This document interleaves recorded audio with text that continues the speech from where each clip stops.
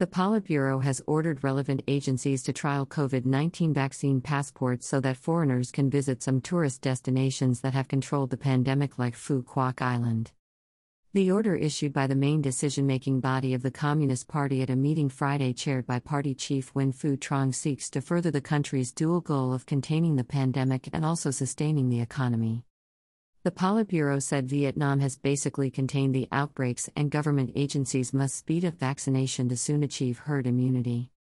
Government agencies in health and tourism sectors are supposed to work on further details for the plan.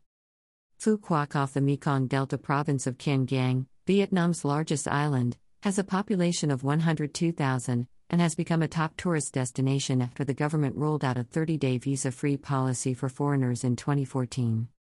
In 2019, the last year before the onset of the pandemic, it received over 5 million visitors, including 541,600 foreigners.Ien Giang has been COVID-free during the ongoing fourth wave that hit the country on April 27.